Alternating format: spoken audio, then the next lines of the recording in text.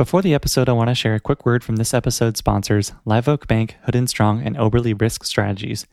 Our first sponsor, Live Oak Bank, is a seasoned SMB lender providing SBA and conventional financing for search funds, independent sponsors, private equity firms, and individuals looking to acquire lower middle market companies. Live Oak has closed billions of dollars in SBA financing and is actively looking to help more small company investors across the country. If you are in the process of acquiring a company or thinking about starting a search, contact Lisa Forrest or Heather Anderson directly to start a conversation, or go to liveoakbank.com/think.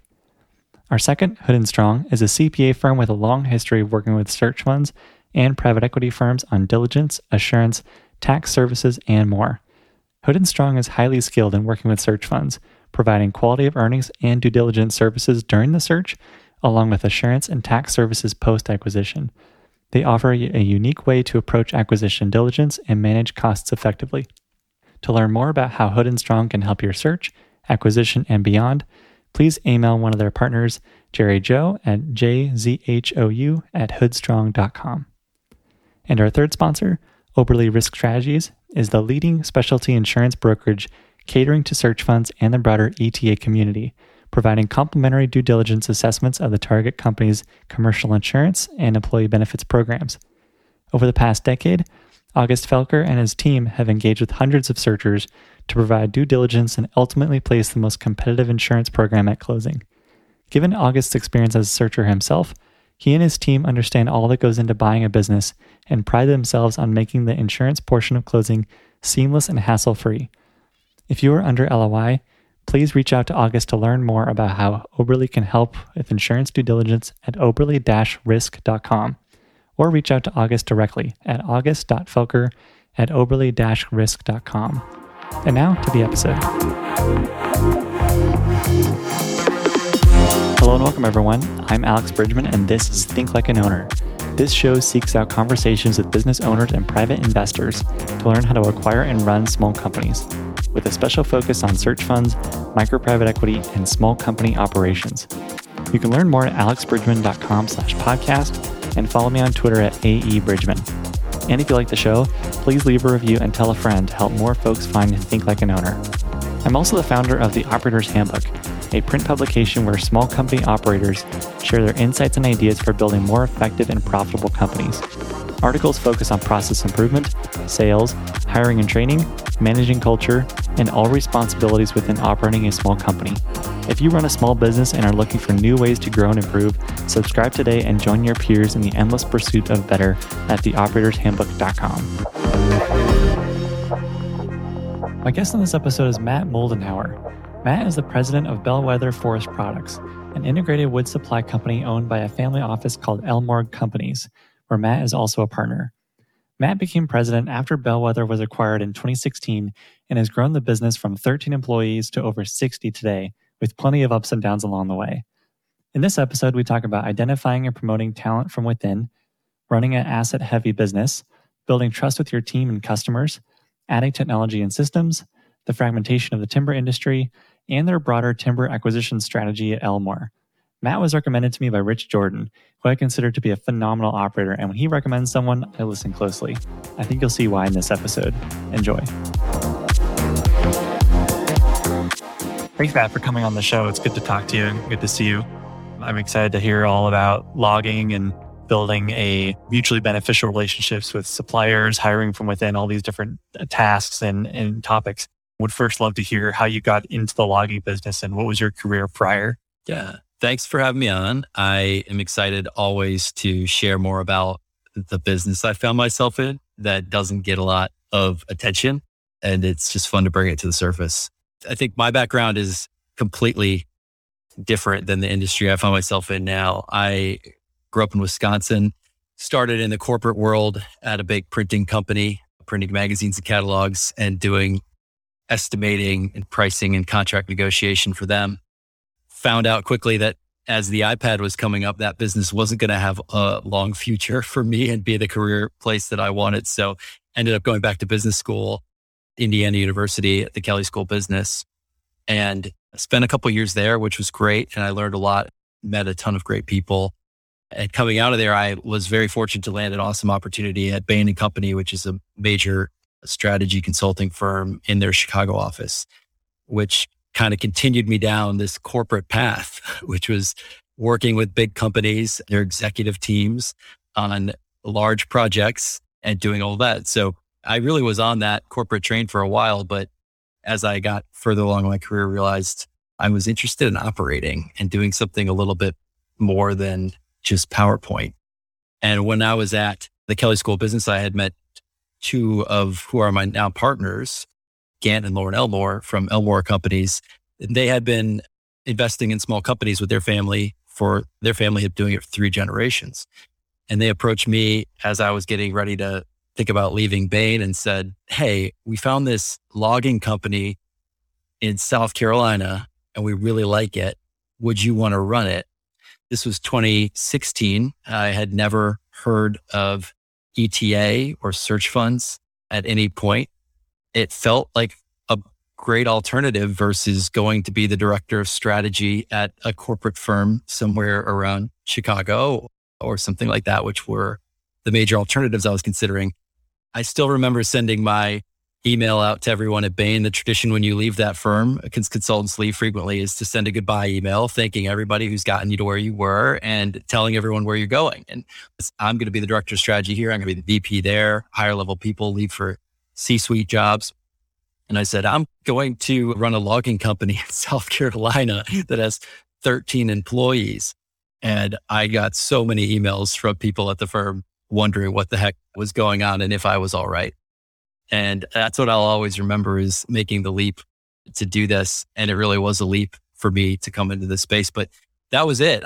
I can tell a story of why I convinced myself I was qualified to do it. But the truth is, I wanted to do it.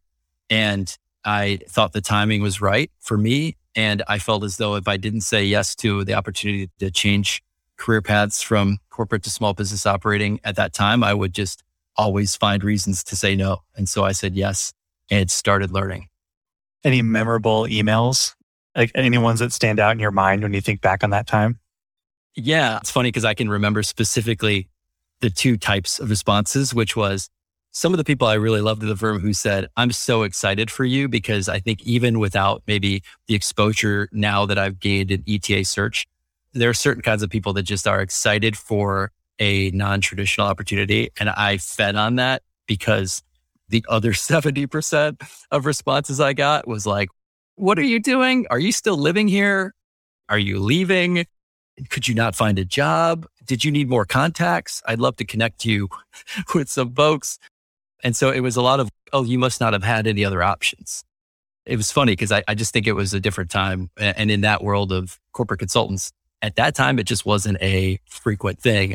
And nowadays, it's funny. I have a couple of friends that I'm working with actively that are trying to get into the space. And I guess they tell me or talk to me around the office and say that I'm the ETA OG for the Bain Chicago office, which is hilarious to hear nowadays, thinking back on the reactions in 2016.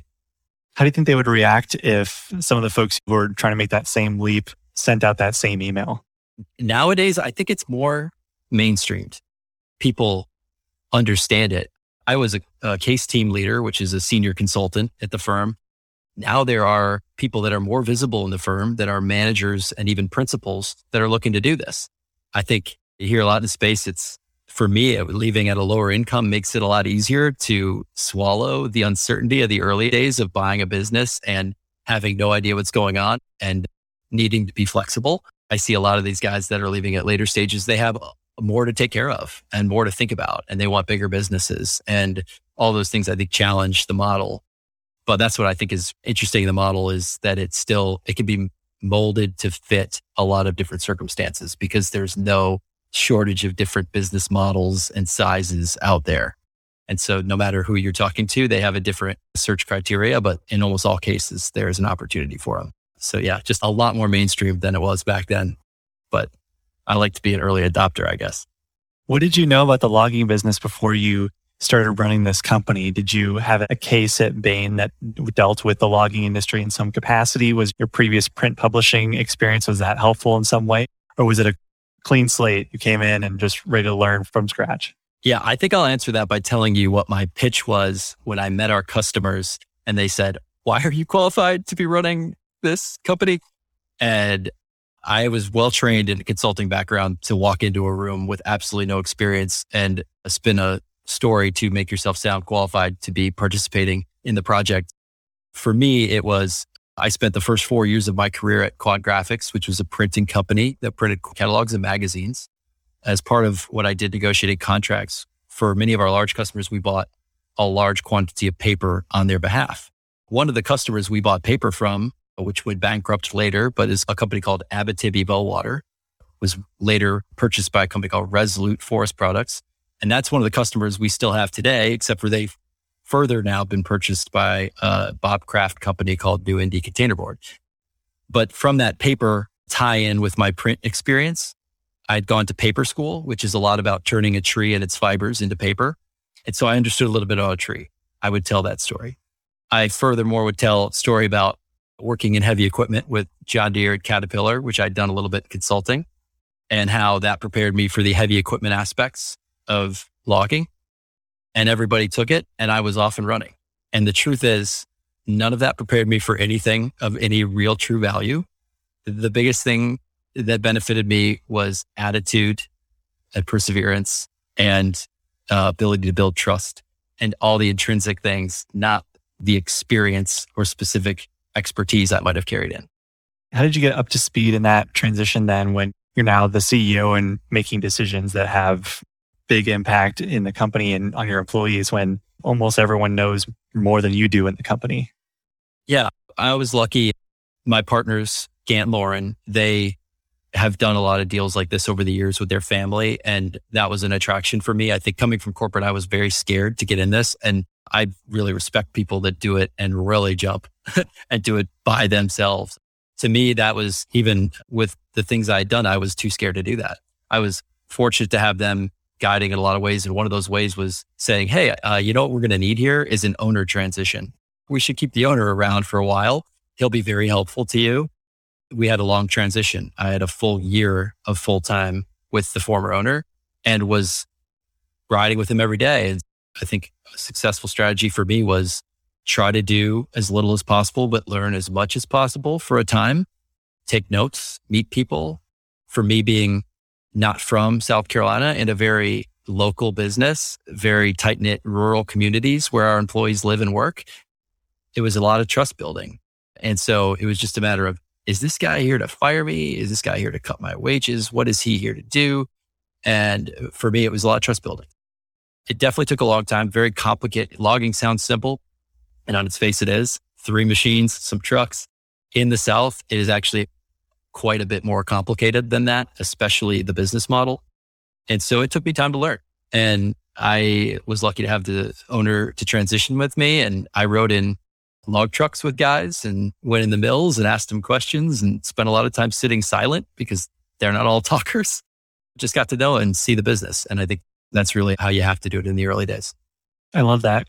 Can you give us an overview of what the company does within the logging industry? Like, logging company to me doesn't sound like a whole lot. So I would, even just from my own learning, I'd love to hear. But in our previous call, we talked about it almost like running an airline, but instead of passengers, it's lumber. I'd love to hear just how does the business function? Where in the logging industry does your company exist? And then what are some dynamics that are important to watch for as you run your company?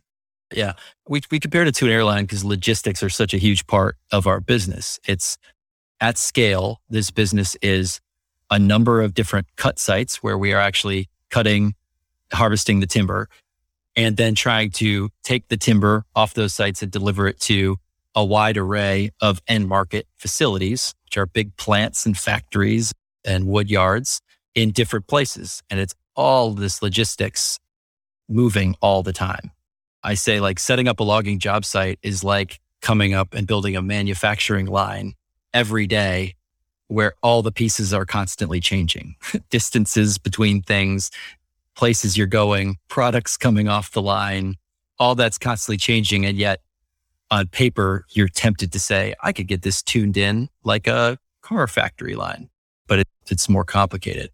Our spot is really, we are everything between the landowner who owns timber and wants to harvest it for income and the mill who is, typically either a lumber facility that's cutting 2x4s or a paper or corrugate facility that's grinding the trees to a pulp and creating products from that.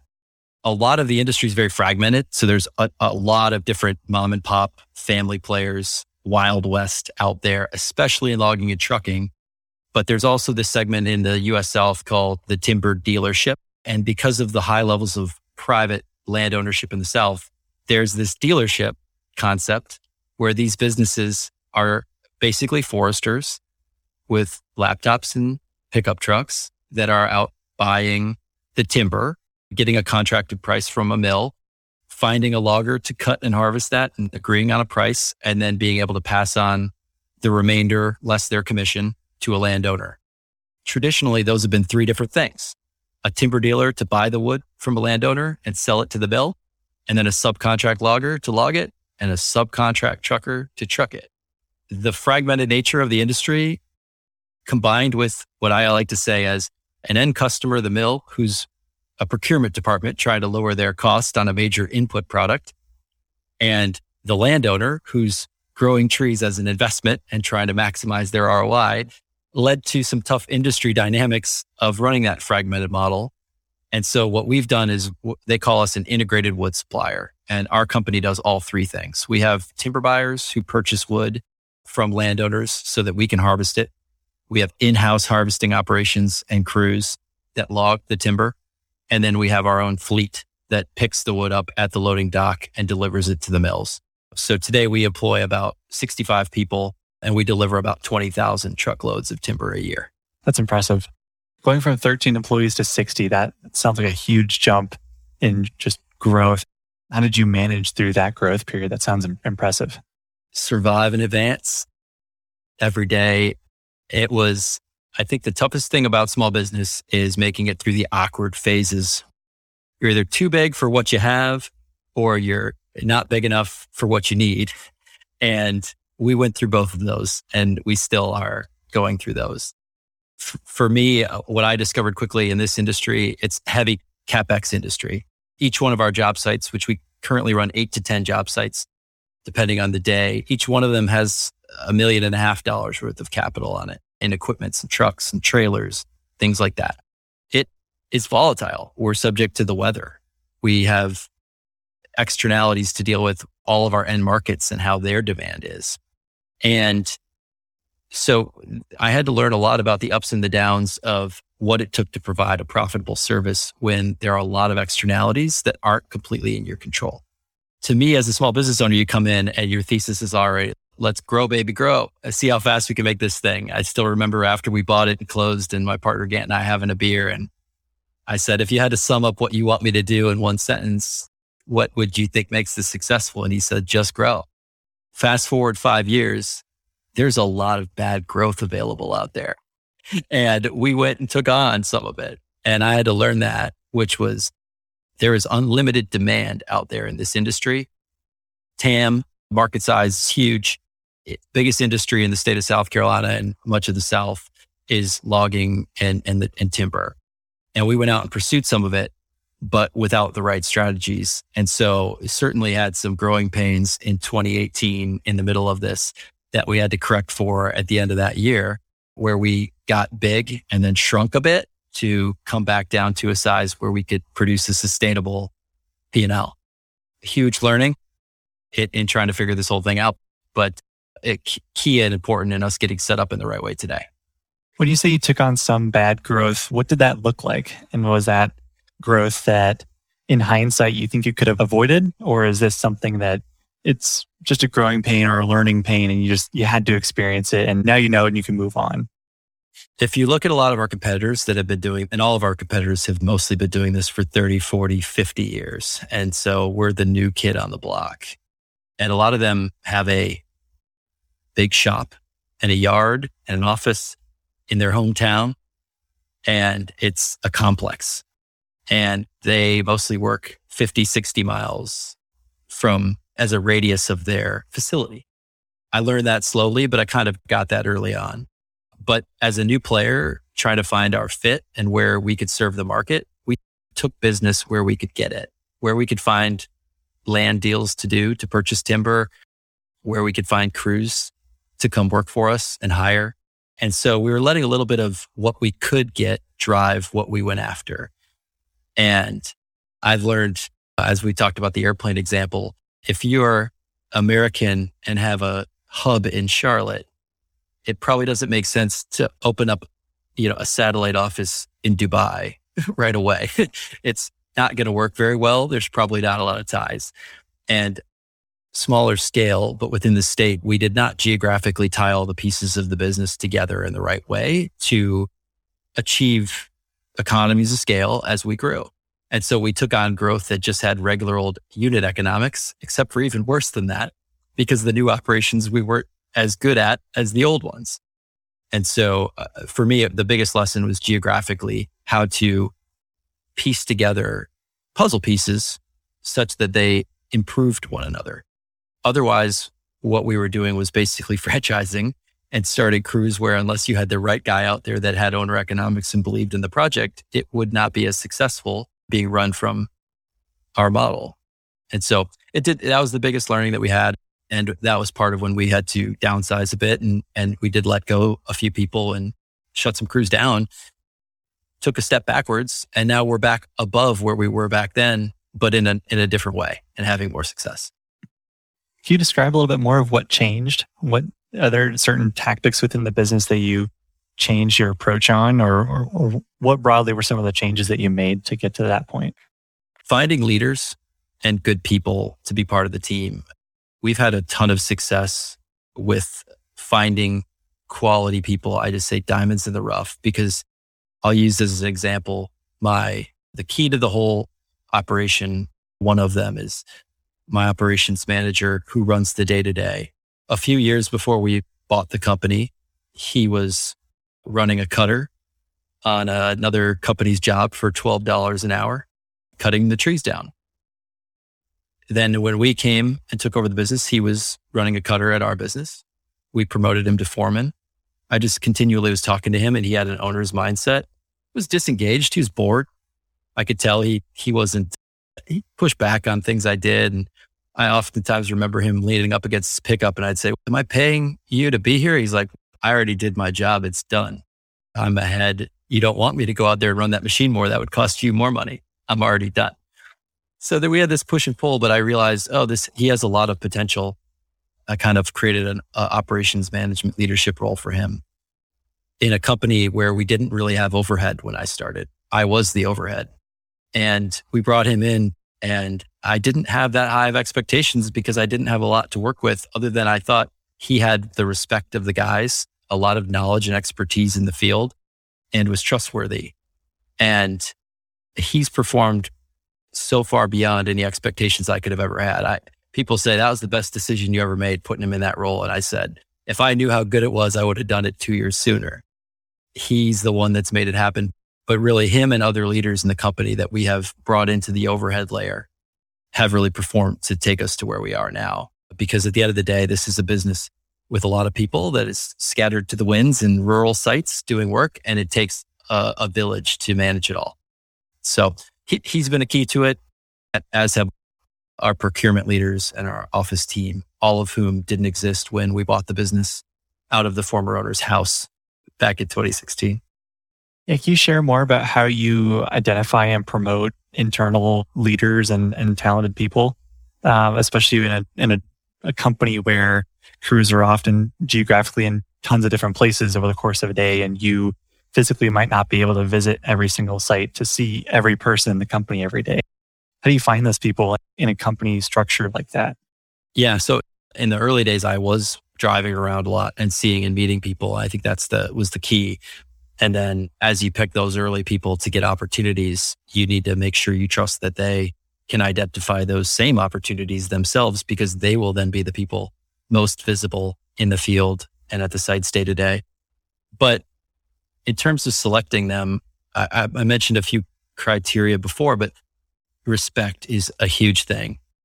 Do they command the respect of their peers without the title, right? Because when I'm promoting from within, these are people that don't yet have the title and the authority, but have they already established it anyway? That's a huge thing to look for. And then at the end of the day, I think they have to believe in the mission that you have, even though they haven't yet been part of it. And that was a conversation we had, is I said, this is where I want to go with this. I don't want to create this role for this business to be the same and just have a new person.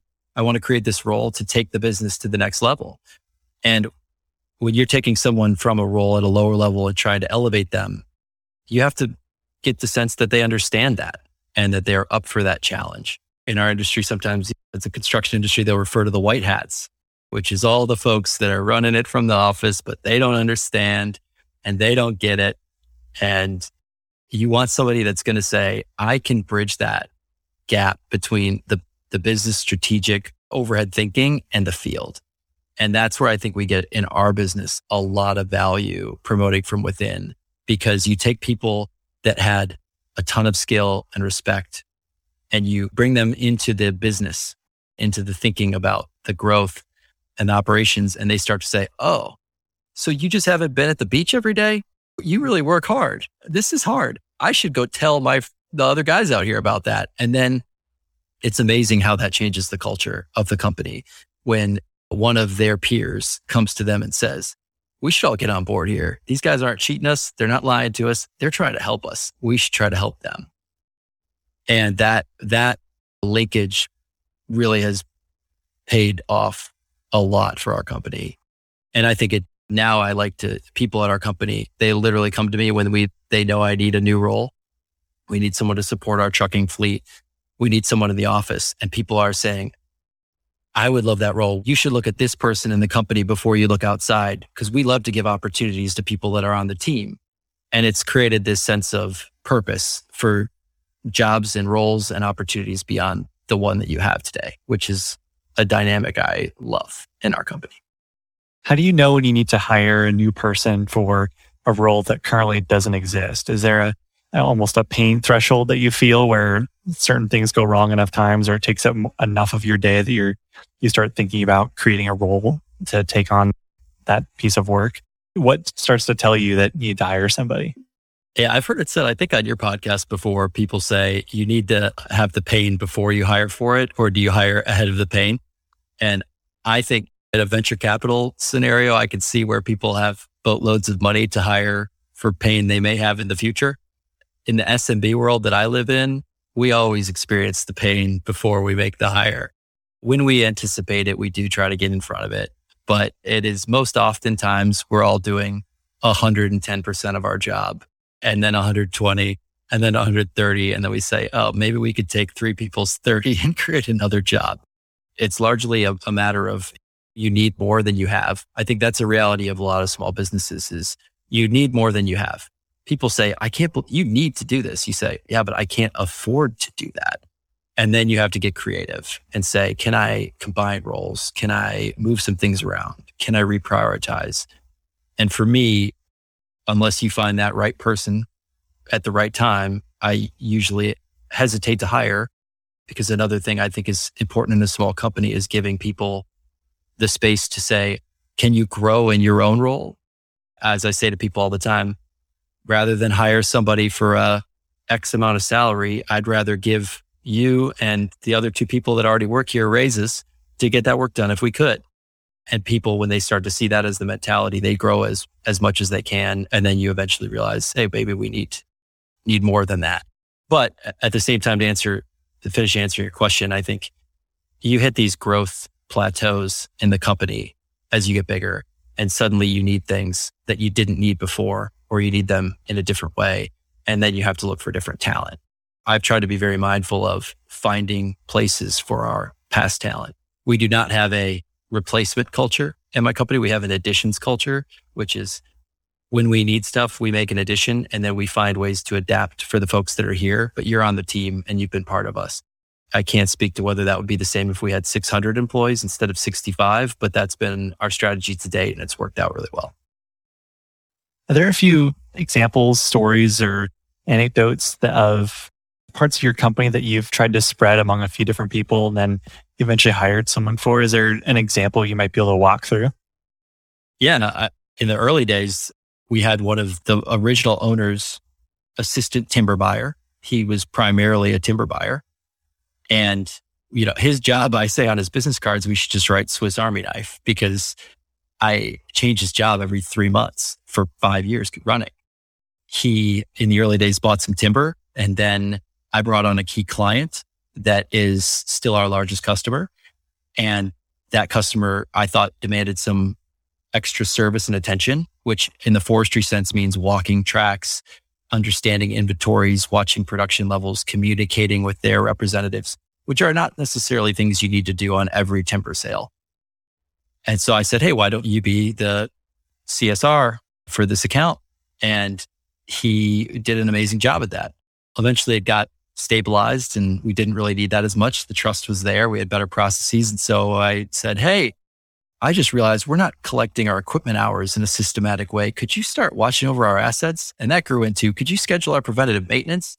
It just goes from one thing to another. And suddenly it's funny because this year we've come full circle and he's back to being a timber buyer because that's what we need now.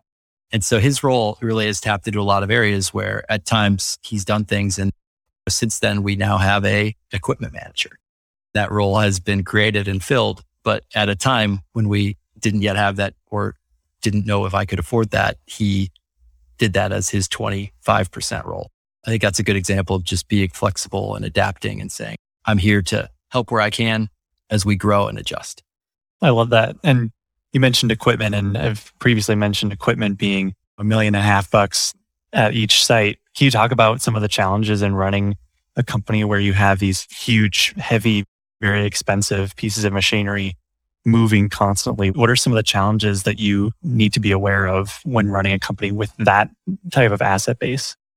People talk on Twitter, at least, about depreciation as though it's this magical thing and it is this huge tax benefit. But in a lot of industries, depreciation exists because it's real, right? Stuff loses its value as you use it. And it's a hard concept to get around because it's not cash out the door that you can just monitor, see, and really measure as effectively as you could with a normal expense.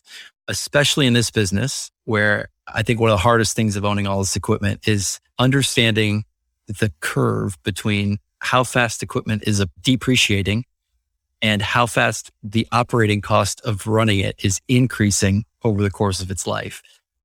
At some point, there does come a trade-off where the machine is more expensive to run in maintenance and repairs and lost productivity than it is cheap to own. But it's hard to figure that out. It's really hard. And we have 3 primary types of assets in the woods. We have now 40 trucks, 40 heavy log trucks that put 80 to 90,000 pounds on their back out on the road. And then we have all of the trailers and low boys to haul equipment and all these things. It is really hard to determine with finality what is the right time to trade something, sell something, replace something. And all the while trying to make sure people are optimizing how they take care of the machine and how productive they are in the machine and when they should turn it off, when they can idle it, all these kinds of things. And so it's a really tough thing to learn how to do. And it took me a lot of experience. And honestly, one of the things that hurt our growth in the early days was me listening to old wisdom from old owners about the need to replace equipment quickly at a time when the market environment wasn't that good. And we should have been running that equipment longer. But without the data and the understanding of those operational and depreciation curves, I made the wrong decision and replaced equipment quickly on the advice of others. And it's a high cost decision to take on leverage for these machines because equipment debt is plentiful and that's how you do these things. And then we lived with that for a few years before we could course correct. What led to getting that clarity on how long should we actually use our equipment before we think about replacing or selling or what have you? Data. The biggest thing I probably bring to this industry that people give me a hard time about all the time is data. I am a data junkie, and most people in this industry are anecdotes people. They love to tell the stories of yesteryear and what you need to do. My cousin told me this back in 97, and this is what you do. This is just what you do. And when you're new and you don't have a lot of data to work with, that's what I did too. I went with what they said in replacement of the data, but we now have had so much experience over 5 years. And even I say more than that, because with our growth, I get to see a lot more tons be produced miles be driven on the road, hours be run on the machines in a lot of different environments all at the same time. And so just as we collected data, I started to see the patterns around it and obviously the end of life. At the beginning of the business, you've only bought stuff. You haven't sold anything. And so you don't know what the real end of life looks like. And as you sell some things, you start to see the full picture. That data and information has really helped us improve our decision making. So with bringing in data, that sounds like, I'm guessing part of that was a software solution. I'd be curious to hear a little bit more about how you've added systems, software, technology to what is traditionally a rural business that, as you described, some previous owners might not use as much technology in their business. How do you start to bring that into this type of company? Yeah, the business we bought and a lot of the businesses we compete with today, it's guys writing their hours on a piece of paper, turning them into their boss. And it's load sheets that are being written on paper, writing down the loads as you load them and what time you loaded them. And then the drivers deliver those loads at the mill and they get a little receipt that looks like you bought a donut, but you just delivered $1,000 worth of wood. And they write down that receipt on their little notepad, on their clip pad. And then they drive back to the woods to go get another load with an empty trailer. And they read off that scale ticket number and the weight, the payload they delivered to the loader. And he writes that down on his notepad. And then he hands the receipt to them and they collect all the receipts. And then usually on a weekly basis, the owners go out to the woods and they get all those receipts in a manila envelope and they take them to the office and the people at the office key in all the information off the ticket again into a system so that they can produce settlements that look reliable and pay landowners. And that's how it happens. Millions and millions and millions of dollars of timber are bought and sold and moved that way in the South every day. Crazy. It's just crazy. There is a lot of reasons for it. And we have been a leader in pushing for digital load books. All of our guys have iPads. The first thing I did, because a lot of our guys in the rural environments, they didn't have smartphones. I taught some of the older guys the pressure at which they needed to touch the screen with their finger to make the screen react to them touching it. I remember in the early days, just you're pressing the clock in button too hard. That's why it's not working. Press it softer. Those are the kinds of things. That's where we started with some of these guys. I remember a loader operator said, I never thought computers were going to come to the woods. And that's a lot of the workforce. So we started with something simple. We started with clocking in and clocking out on an app. Open this up, hit clock in, open it up again, hit clock out. The guys got that. We did that for a full year before we started rolling out any other digital anything. And now we have guys entering every single load and all the detail and picking off of menued items that are controlled in our central system to digitally transmit loads to us that we can see in real time. So all of our management and now the folks that we have in our staff, they can open up their phone and go to the browser and see pie charts of where the wood's going, what's on trailers, what's been delivered that day, what was delivered yesterday, and get a lot of data that would have previously only been available after it was completed, once the paper was collected once a week. It's made a massive difference, a huge difference. We could not have scaled the business without that type of environment. And it's been an implementation challenge. And it's really been teaching folks how to, and it's made us screen employees out that just couldn't learn it at times. But without that, we just couldn't have gotten to where we are. Yeah. And you've also mentioned some of the fragmented nature of the industry and how you've started to work with some of your customers and vendors to make it a little less fragmented, a little bit more streamlined, and building some partnerships with some of your customers. Can you talk a little bit about how you have gone about doing that? Yeah, I just think there's a lack of trust in the timber industry. And it goes back to a lot of this paper stuff. I failed to mention one other piece of paper, which is the thing called a gate pass. And when the truck driver gets to the mill, they take out another piece of paper with nowadays a barcode or a QR code on it, and they scan that. That is the piece of paper that tells the mill who to pay for that and what they're paying for. That sounds simple if the driver was delivering one thing all the time. However, drivers deliver loads off multiple tracks that each have their own gate pass. Off the same track, they deliver to multiple mills for different product types that each have their own. And oftentimes contract drivers, which again, we don't employ much of, but out there, they will deliver for multiple suppliers that have their own gate passes. All it takes is them to pull the wrong one out of their dash and scan it, and the wrong person's paid, the data's wrong, the payment goes to the wrong bank account. And so In the old days, it became very easy for someone to say, I don't think I'm making enough money on this job. Use that gate pass instead of that gate pass. The landowner will never know about it, and I could pocket the difference. That's the kind of stuff that created a very bad trust environment for a long time. And those problems can be solved by technology, right? Now, when we load a load, it says, hey, I could tell you that because the GPS dot of where the guy entered that onto the iPad exists. Oh, then he drove the load, and I can tell you that he stopped at Wendy's for a bite to eat before he delivered it because there's a GPS breadcrumb trail of the load going to the mill. And then he delivered that there. And we also have the capability, which we are still implementing, but to take photographs so that there's actual photo documentation of loads from the loading dock to the delivery site. All that builds trust. But before we got to the point of having all that technology, it was me meeting people and having them learn to trust me and trust our company. And so we've had to do a lot on the partnership front to both get people to see the data and technology as a solution, but then also earn their trust. And like I said, we work with procurement departments at mills who want the lowest cost, and we work with landowners who want the highest possible return. And so our job is to say with a straight face that we're trying to do both those things. And that takes a lot of trust in trying to build with folks to say, I'm giving you a fair deal. This is how I do business. We're out to make a margin. We're out to do well for our company and our people, but we also understand your goals on both sides. And here's how we approach our day to make it happen.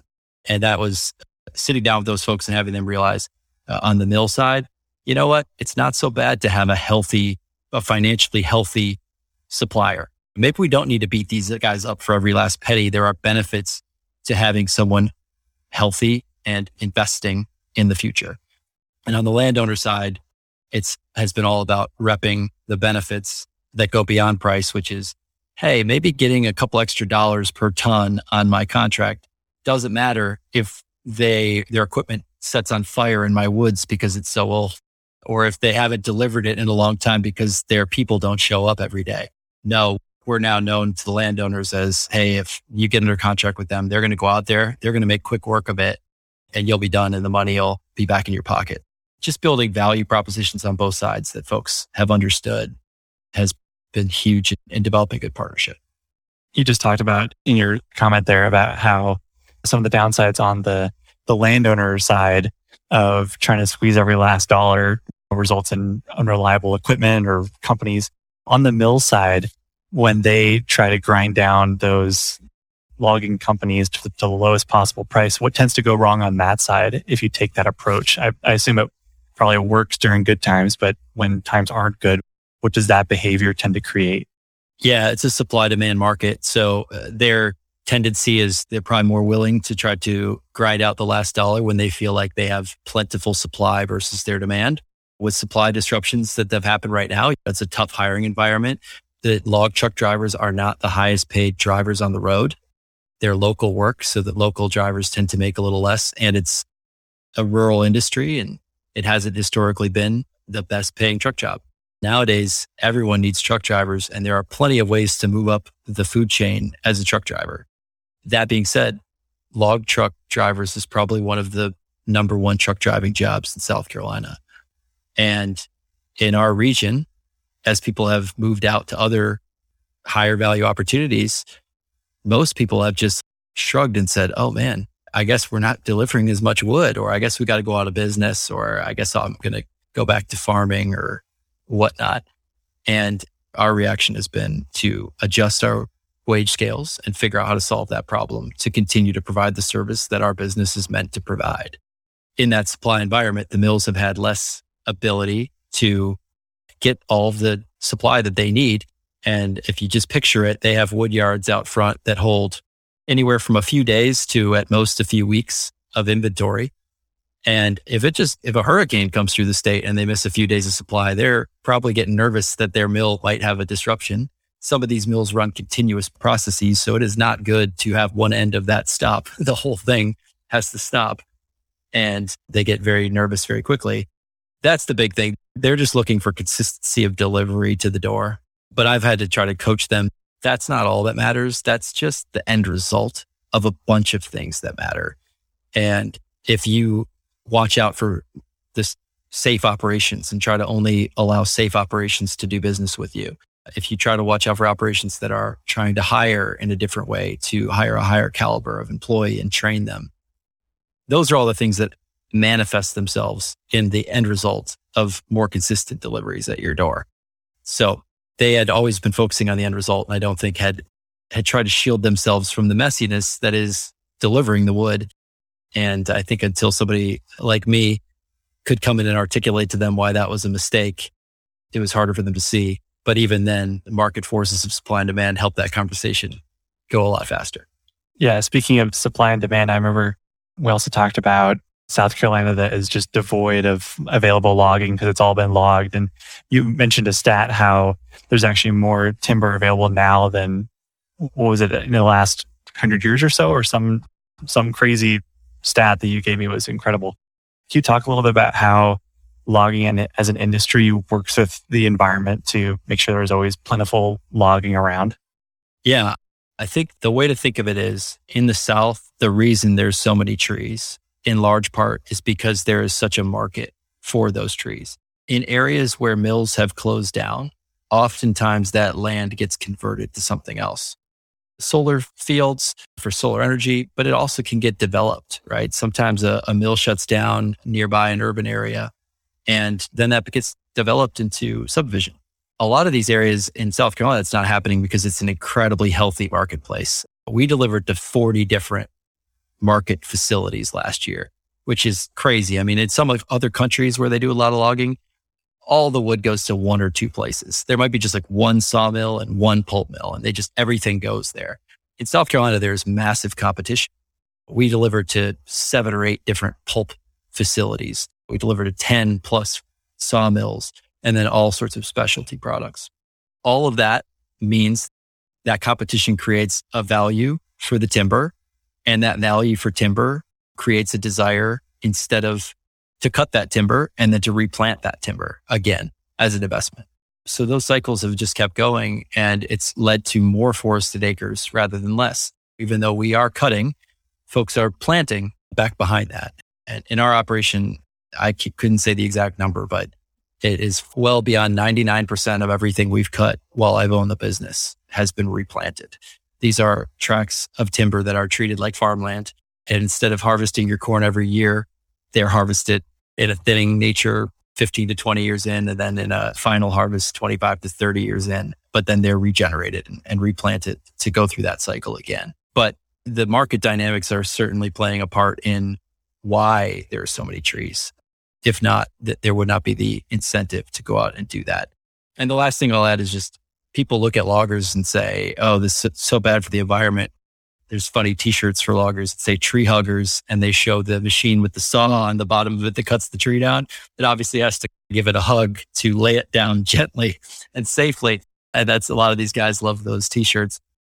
But the truth is not that far from that, because it's usually a bunch of people sitting in offices in concrete jungles saying that loggers are killing the environment, while these guys live on a multi-acre plot of land surrounded by trees, loving nothing more than to be out walking in the woods.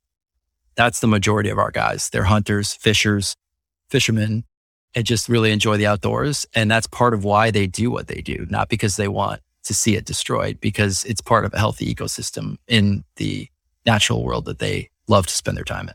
I love that. And this is not the only logging company that you've acquired. You've acquired a few others through the Elmore family of companies. Can you describe a little bit about your broad strategy there at that level? Yeah, I think when we got into this, what we saw was not just this 13-person company that was at the owner's house that had a little bit of a unique model, but we saw the market size, and we saw that it was unsophisticated, lacked some professionalism, and we thought we could bring a lot of value to it, but that we could also consolidate a little bit of it. A general older workforce, like a lot of blue collar trades nowadays. So there are a lot of owners that are running their operations that don't have succession or retirement plans. And so we definitely view that as part of the strategy. Got pretty engaged right away. I find that when you do a deal, there are a lot of deals that come to the surface very quickly because it's visible. And then if you do another one, that cycle continues. But if you slow down, that people's interest in doing it because of the visibility decreases also slows. We did the initial deal in August 2016, and very right on its heels had more interest. And I felt pretty strongly that to make the company my own, it would be cool to do another deal pretty quickly, grow the size, have the ability to add overhead, do some of the technology things that required more scale. So we did another deal after just buying the first one in August 2016. We did our second deal, which over doubled the size of the company in January 2017. That deal, we thought we could bring some maintenance capabilities into the business because that was a big point of the company we bought. Added 3 crews to the original 2 we bought. We'd actually, at Thanksgiving that year, started another one. So we went from buying 2 in August to having 6 in January. It went from 13 employees to 40 pretty quickly. And that was a huge learning experience for us, but also created a lot of discomfort because we really didn't know what we were doing yet. And so we got big. And one of my favorite models, I've read and listened to some podcasts about the Five Guys business model, where I think the owner of that franchise says, I was not going to open the second one until the first one was perfect. And then I knew I could do it 100, 1,000 times. I thought about that a lot in the early days because we did not know how to run one logging crew and we suddenly had 6. And it was a lot of learning quickly, and that contributed to some short-term really good things, but also some of the growing pains we had because we were growing, but didn't know how to execute on that growth. So we eventually took a step back, and honestly, from that second acquisition, we probably only have a handful of guys and a handful of equipment left from it. Everything else is they quit, left, been sold. Wasn't a good acquisition, but we organically grew out of the lessons from that, and it did put us on the map. Took us a while to really get back into the mindset of growth. Like I said, that when you stop doing deals for a while, you don't see as many deals in the space, but continued to network around and certainly I probably have 30 or more logging company owners who I've had various levels of discussions about buying their businesses and have gotten financials or whatever. And someday when the timing's right, so you build a pipeline. And then this year in June, we were able to do another deal. So our third deal, and take on another 2 crew operation, which has gone a heck of a lot better. We learned a lot. We finally did it. And now I think we're ready to roll it out in more of the Five Guys manner than the way we did it originally. Yeah, I love that Five Guys analogy. They have phenomenal burgers. Moving to some closing questions. What class would you teach in college if it could be about any subject you wanted? I said I was a data geek. I can't come up with another answer besides Microsoft Excel for business. I love Excel. I think it's the most powerful SMB tool ever created. Bang for the buck. Yeah, you outgrow it eventually, but it can do everything when you're trying to figure out the answers to problems. And it's so practical. I took a class in the Kelley School of Business from a professor named Wayne Winston, who helped write a lot of the instruction manuals for Excel in the early days and is big in business analytics, helped develop some of the early plus minus systems with Mark Cuban for the Dallas Mavericks, and just went from enjoying using Excel and what it could produce for insights to just loving it. And it's probably one of my downfalls today as I default to it, where I say, like, one of the lessons I learned early in SMB was stories make you more money than spreadsheets. But I still feel that Excel is an amazing tool, and I love teaching it to people because I think it can add a lot of value in your early career coming right out of college. That's fantastic. And I totally agree. What strongly held belief have you changed your mind on? I think we've talked a lot about employees, and I've learned a lot about managing employees in this role. And for lack of a better answer to this question, I'd say one thing I've changed my mind on while I've been running the company has been about incentives. When I came in, variable compensation, strong incentives were key in pretty much every role. If you want someone to, I think you hear the phrase, show me the incentive and I'll show you the result. I still agree with that, but that strongly held belief has softened significantly. I think that probably is true at a certain income level and with certain type of person and certainly certain roles like sales. But in my world, I see, of course, I want incentives because we live in a production-based business. And so I want high production, but I've seen that stability matters a lot to people. Predictability matters. Their world runs off of the bills that they have and the goals they have for their family. And if their income is incredibly volatile while their life is pretty stable or trying to be, that creates a lot of stress that flies against what you're trying to achieve in getting them to produce. And so I would say a big thing I've changed on is I've started to try to look at our employees and understand more about really what they need to be happy and productive. And oftentimes it's not a crazy incentive scheme. It's stability of income. It's, hey, you're going to get paid when it rains. It's, you're going to have a base pay that is pretty darn close to what you need, and you could just earn the rest. It's been a huge recruiting tool for us, and it's showed me a lot about which guys feel happy and empowered and taken care of at the company versus which guys feel as though they're a tool for you at the company. I think you could almost argue that even though the comp is more stable perhaps, but that's still in effect an incentive, that there is an incentive from having a stable work environment that promotes their own family's environment too. I'm not sure that there's like a rule that an incentive always has to be like an additional dollar, like, or something variable. It could be fixed too. Yeah, I think the way I've always thought about it is just that, unfortunately, if you just give them that, if it's a salary, yeah, it's an incentive, but the incentive is given to you on day one. And now it's really a disincentive because what you're working toward is not to lose it. I think I read a study or in a book that 70 or 75,000 or something is the income level at which people start to be able to not see massive swings in their credit scores based upon income, on volatility. I probably think it's even higher than that people would rather have a base of steady income than massive upside. And I think it just, you have to remember sometimes as a small business owner, we're generally like a very motivated and hardworking class. There are a lot of people that just want to come and do a really good, hard day's work and know what it takes. And those people have a valuable role in these businesses too. Definitely takes both types though. Absolutely. What's the best business you've ever seen?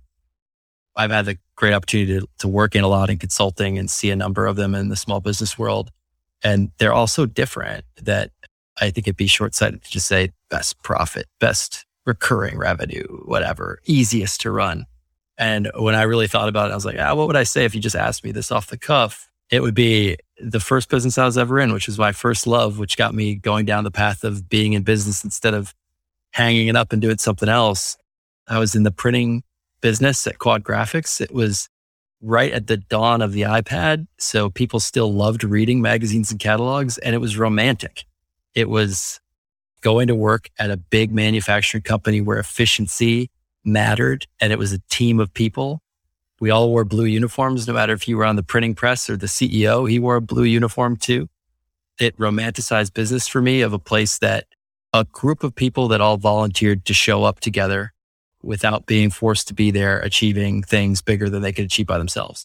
And while I was there, and in a situation where you're producing a real product that was easy to understand, and it just felt like it mattered. And so I think when I think about best business, I think about that printing company, which really like just formed my love of business and management. That's awesome. I love that answer. I leave that question purposefully ambiguous just because every person has their own definition of best. Some people have this business they've seen that has incredible profitability. Other folks love businesses that have good customer service. I thought Five Guys was going to be your company, and there's definitely ways that Five Guys is probably the best business ever too. It's always a fun one to ask people because I think you learn a lot about what people value in businesses and what they love and admire in other companies. So that's a fun one. I'm glad you had that answer.